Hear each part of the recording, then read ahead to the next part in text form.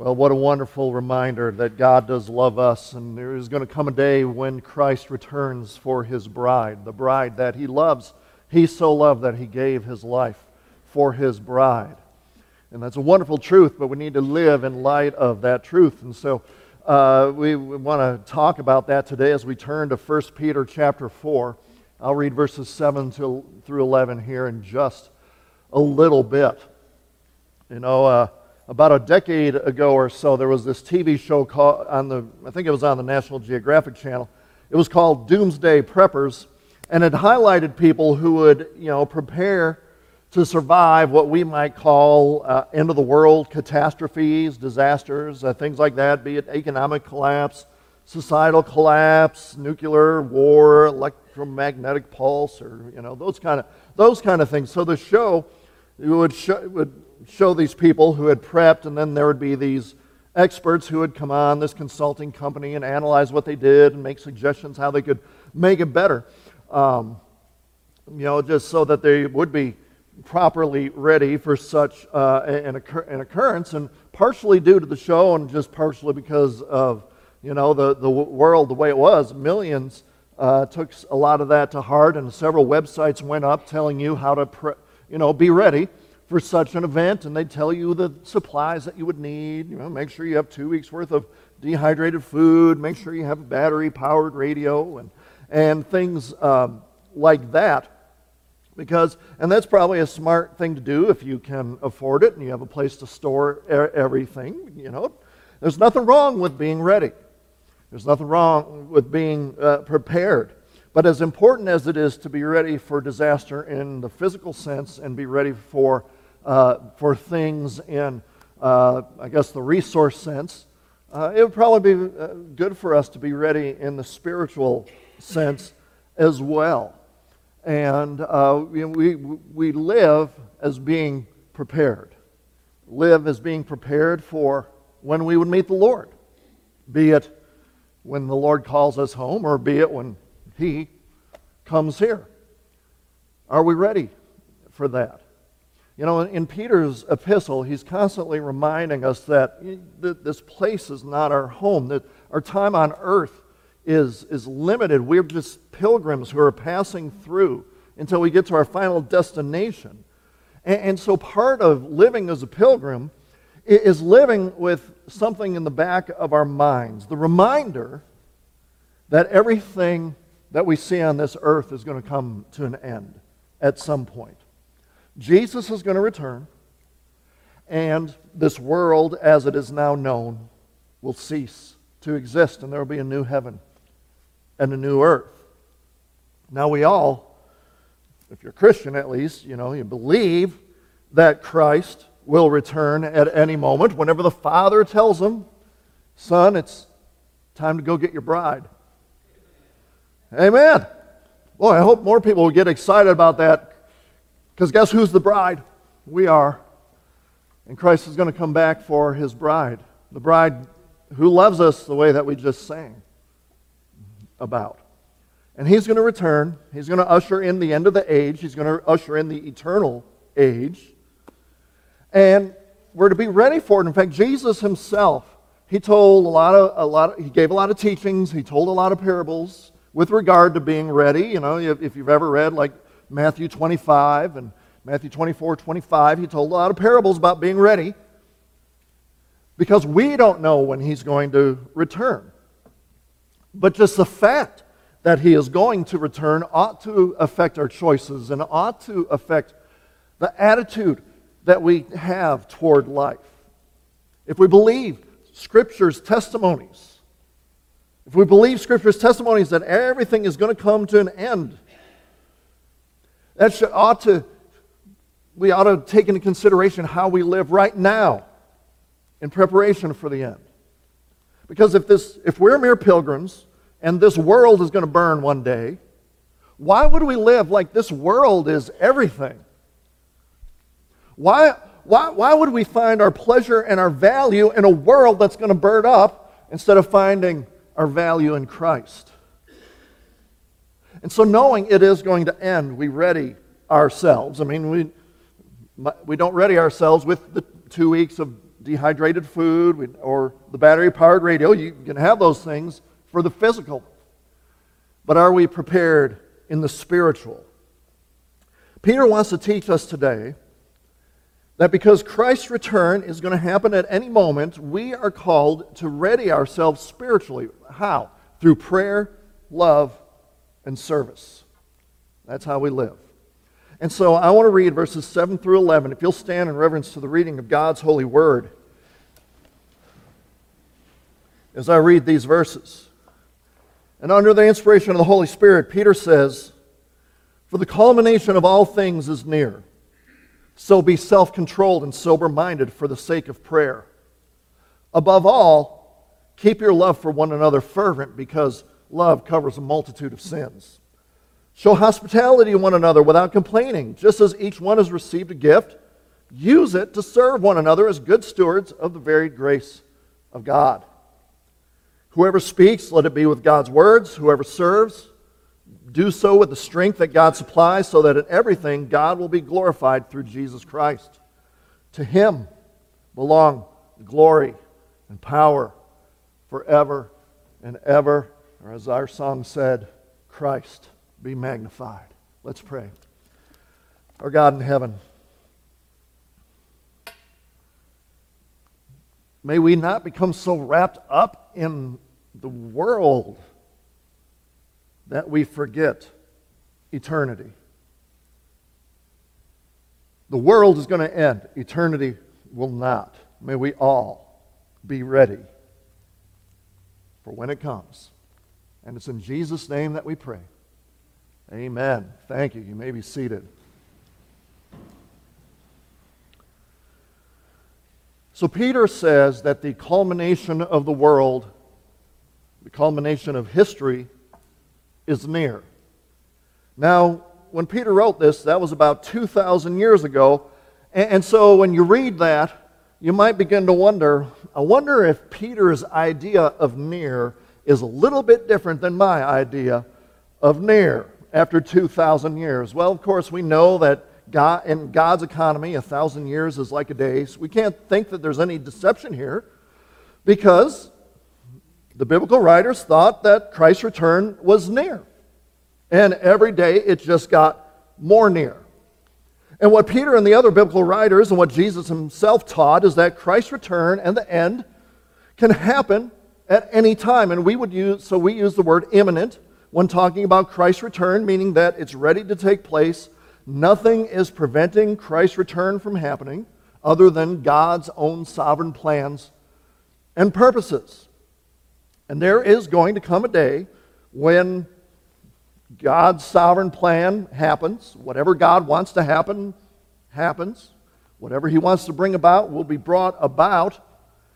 Everything will come to completion. He will send His Son to usher in the eternal kingdom.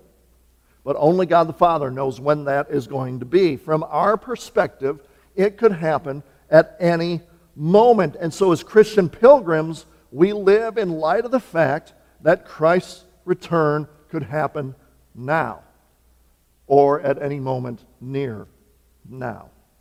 And so Peter gives us a way to how we live spiritually. We spiritually prepare by the choices we make, by the way we live, so that we're ready for when it is that Christ returns. So Peter says, since the culmination is near, we ready ourselves in 3 ways. The first way, he says, is we ready ourselves with prayer. We ready ourselves with prayer. Now look at your Bibles and look at verse 7 again. It says, "For the culmination of all things is near. So be self-controlled and sober-minded for the sake of prayer." So Peter says, in light of the fact that the end is near, there's a certain mindset that Christians are supposed to take on. He first says, we are to be self-controlled. The word means to be able to think straight. We might say it means to have a cool head about things, to be even-keeled. He also says to be sober-minded, which means to keep your composure so that you're able to think things through clearly. So when we bring these two words together, self-controlled, sober-minded, we could say that he means have your head on straight. Get your head on straight. Because he's warning us against 2 things. First, he's warning us not to have our mind so engulfed in sin and the world that we're not thinking the things of God. That we're so worldly minded, we are not thinking of the heavenlies. We are not to allow the world to distract us from what's most important. We are to get our mind out of the lower, out of, if we want to say, so to speak, get it out of the gutter, get it out from what's below, get it focused on that which is above. Get it focused on the things of God. Stop letting the world be your everything. Let Christ be your everything. But there's a second mindset that he's warning us against. And he's warning us against, he says, yes, the culmination is near. But don't let that cause you to go into a panic or a frenzy over every world event that happens. Don't get into such a panic about every world event that happens that you just go in, you worry so much, you go into hysteria, you go into a panic. Yes, we look forward to Christ's return, but that's an encouraging thing. It's not, just the thought of Christ's return and then thinking, okay, does this, reading the newspaper or I guess now looking on the internet, thinking, okay, does this world event fit in? Does this world event fit in? Well, and then go into a hysteria. Peter's like, no. Look, just the idea that Christ's return is an encouragement, and it should encourage us to think the things of God. He's warning against going into what I might call the Chicken Little syndrome or Chicken Little mode, when something comes over the internet that something happened, and we go into the sky is falling. The sky is falling. Christ's return is to be an encouragement, not a time for hysteria. We are to live in light of the fact that Christ's return is imminent. But how it's going to happen, when it's going to happen, trying to fit all the pieces together is not to be our sole obsession. It is not to consume our minds. Christ is to consume our minds. He wants us to live in the here and now in light of the fact that he will return someday. When COVID hit and there were riots and all those crazy things were happening, all sorts of people were crying out, it's the end of the world, it's the end of the world. They got themselves in a frenzy. They tried to whip up everybody else in a frenzy. Well, you know what? It may be the end of the world. Christ may return before I finish preaching. And all God's people said, amen. Let that happen. But then again, it might not. How do we live now? If Christ is returning or if he's not. Because COVID wasn't the first pandemic that ever hit the world. And if the Lord does not return soon, it won't be the last pandemic that ever hit the world. The riots that we saw were not the first riots to ever hit this nation. And if the Lord's return tarries for a while, they won't be the last riots that we've ever seen. They might be signs. They might not be. But world events should not cause us to lose our focus. We are to be self-controlled and sober-minded. Keep your head. Keep your head. Get your head on straight. Chuck Swindoll wrote, he said, having sound judgment and sober spirit means that when natural disaster hits, you don't panic, or when an official gets elected you don't like, or the nightly news seems packed with bad news. Don't worry. Don't jump off a tall building either.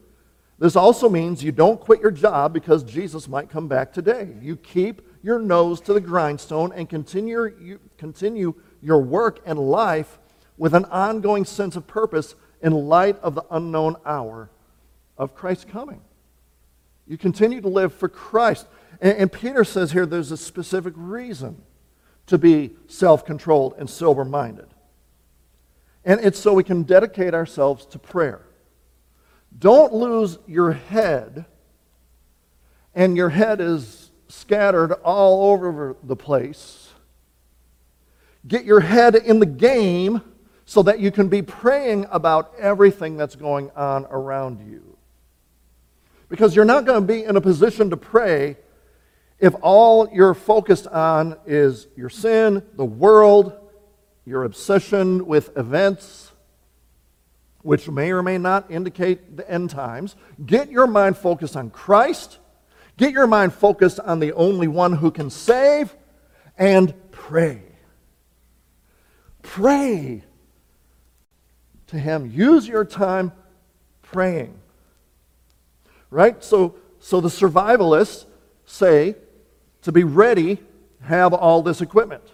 Peter says to be ready, have your head in prayer. Sports players, they work out and they practice so they're ready for the game. Peter says, work out your mind and spirit in the gymnasium of prayer.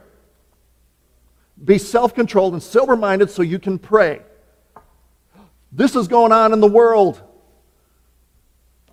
I'm going to watch every possible YouTube video that there is about this, that, and the other thing. How about instead you pray about it?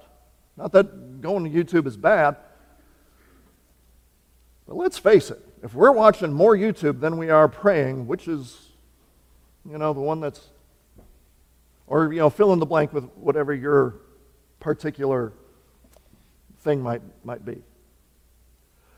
He said pray. Instead of being worldly, pray. Instead of being spiritually lazy, pray. Be self-controlled, be sober-minded so that you can pray. When he wrote this, I wonder if he had in the back of his head a memory from the Garden of Gethsemane, where Jesus asked him and James and John to come and pray. And instead, Jesus found them sleeping.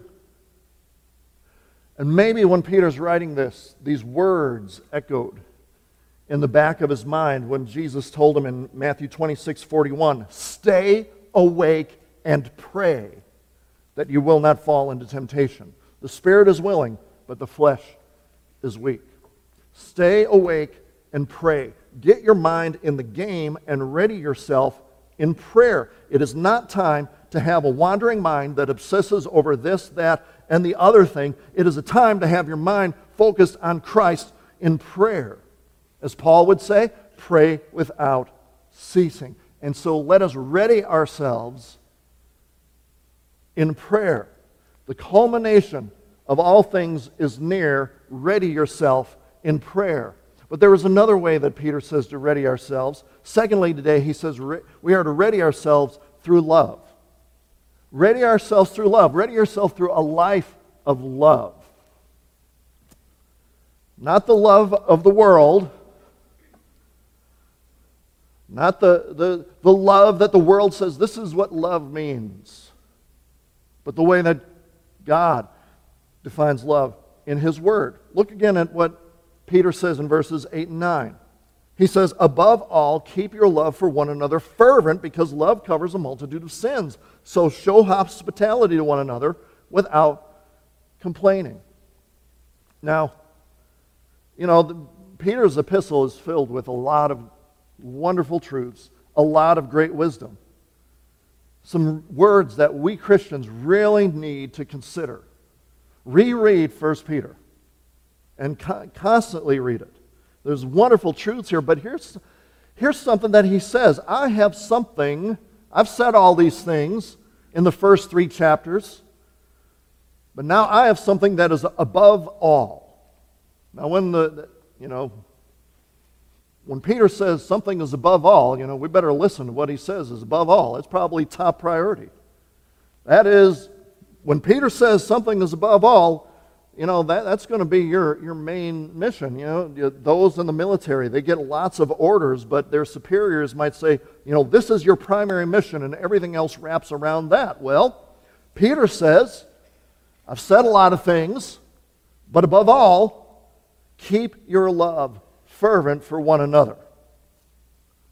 Keep your love for one another fervent. Love is the primary mission because it's love that we show and demonstrate when we do everything else. The love for God, the love for others especially. And this reminds us of what Paul says in 1 Corinthians 13:13. Now these three things remain: faith, hope, and love. But the greatest of these is love.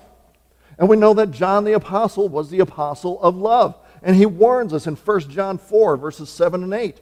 Dear friends, let us love one another because love is from God. And everyone who loves has been fathered by God and knows God. The person who does not love does not know God, because God is love. If you truly know God through Jesus Christ, you will love, and especially you will love fellow Christians, because it says, keep your love for one another. Keep your love for one another. You churches, he's writing to these churches in Asia Minor. Keep your love for one another. Love other Christians. And he says to keep it fervent. That word fervent, it was used in sports. It was talking about an athlete that stretched and strained every fiber of muscle that he or she had in order to reach the finish line, in order to win the game. You will exert all effort to show love to people, most especially the church. And as the old DC talk song said, love is a verb. It's not emotionalism. It's an action. And one of the actions that love entails is described here by Peter when he says love covers a multitude of sins. Now this is a reference to Proverbs 10:12 that says, hatred stirs up dissension, but love covers all transgressions. So what Peter is saying is, okay, like if you're going to hate someone, you look at that person, you look at all their faults, you look at everything that they do wrong, and you try and throw it back in their face. And you try and pick a fight. But if you love someone, you will easily forgive and overlook other people's faults, especially considering that your own faults have been overlooked. Now that does not mean we don't call sin sin. I mean, sin is sin. But it does mean that we do not hold grudges. It does mean that we do not hold onto bitterness. It does mean that we forgive. We don't build up some sort of wall in the relationship. Love is willing to work things out. Love is willing to communicate. Love is willing to forgive.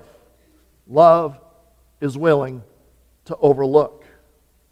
Because this is how God demonstrated love toward us, right?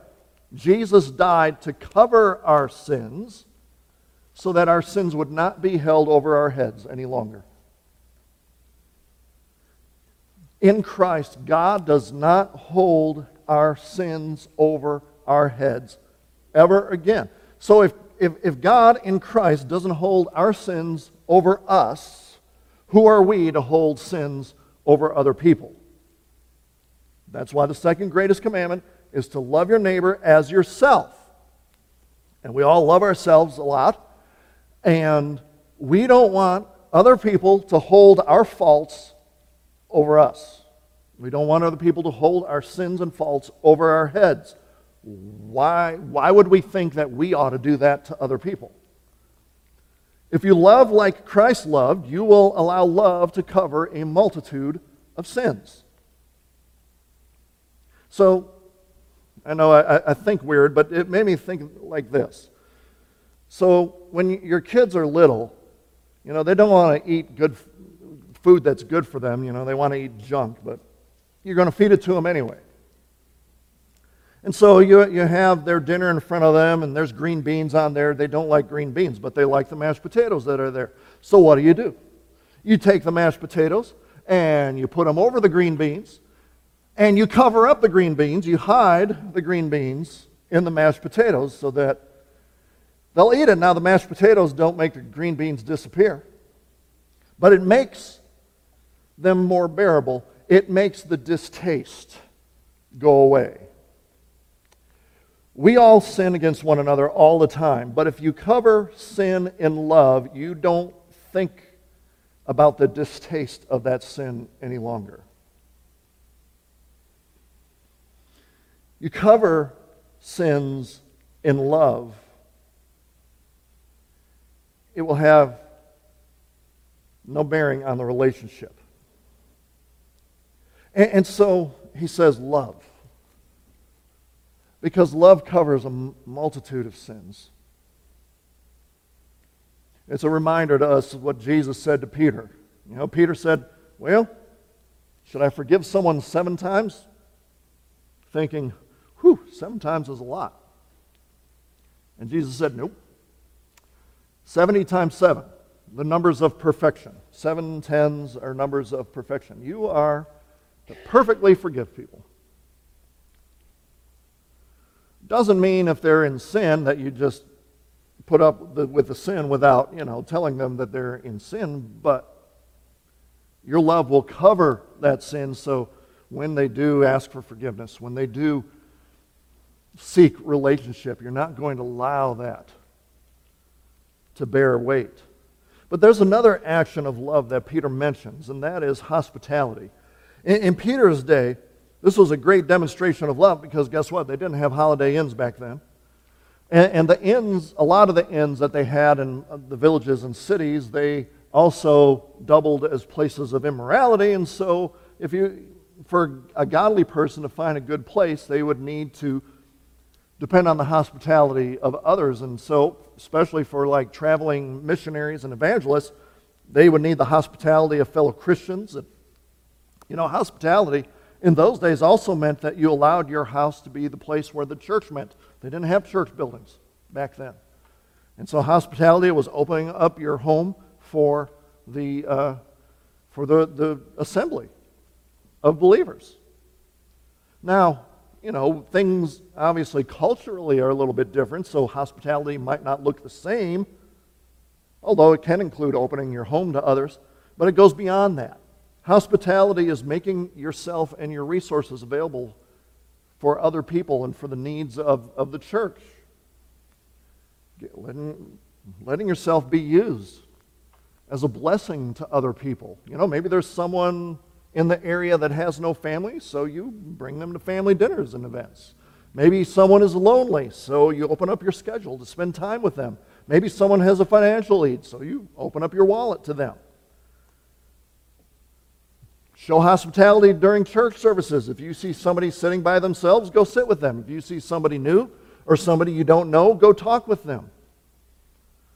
There's so many ways to show hospitality, and it is a demonstration of love. And really, I guess we could connect the whole sober-minded and self-controlled thing here. So you can pray, have your head on straight so you can pray, but have your head on straight so you can love. So you can show love to other people. We ready ourselves with expressions of love. But there's a third way of readiness. We ready ourselves through service. We ready ourselves through service. Look at verses 10 and 11 again. Peter says, just as each one has received a gift, use it to serve one another as good stewards of the varied grace of God. Whoever speaks, let it be with God's words. Whoever serves, do so with the strength that God supplies, so that in everything God will be glorified through Jesus Christ. To Him belong the glory and the power forever and ever. Amen. So Peter reminds us something that Paul also talks about, is that every Christian is given a gift of some sort, a spiritual gift that is to be used in service to Christ. We are called to be good stewards of that gift, meaning we are to manage it well and do something with it. We do not want the gift that God has given us to be starved, to be ignored, to be neglected. We take the gift that God has given us and we nurture it and we use it so that it doesn't die off. We have been given a stewardship, he says. We have been given a management, and we are to take care of it. It made me think of, we have 2 cats and a dog, and when we go on vacation, we get folks to come to the house and take care of the animals. Several of you have done that for us, and we're grateful for that. But, when we put in these fine folks a stewardship, they have been given a stewardship of our animals, and with that stewardship comes an expectation. Don't let my animals die, right?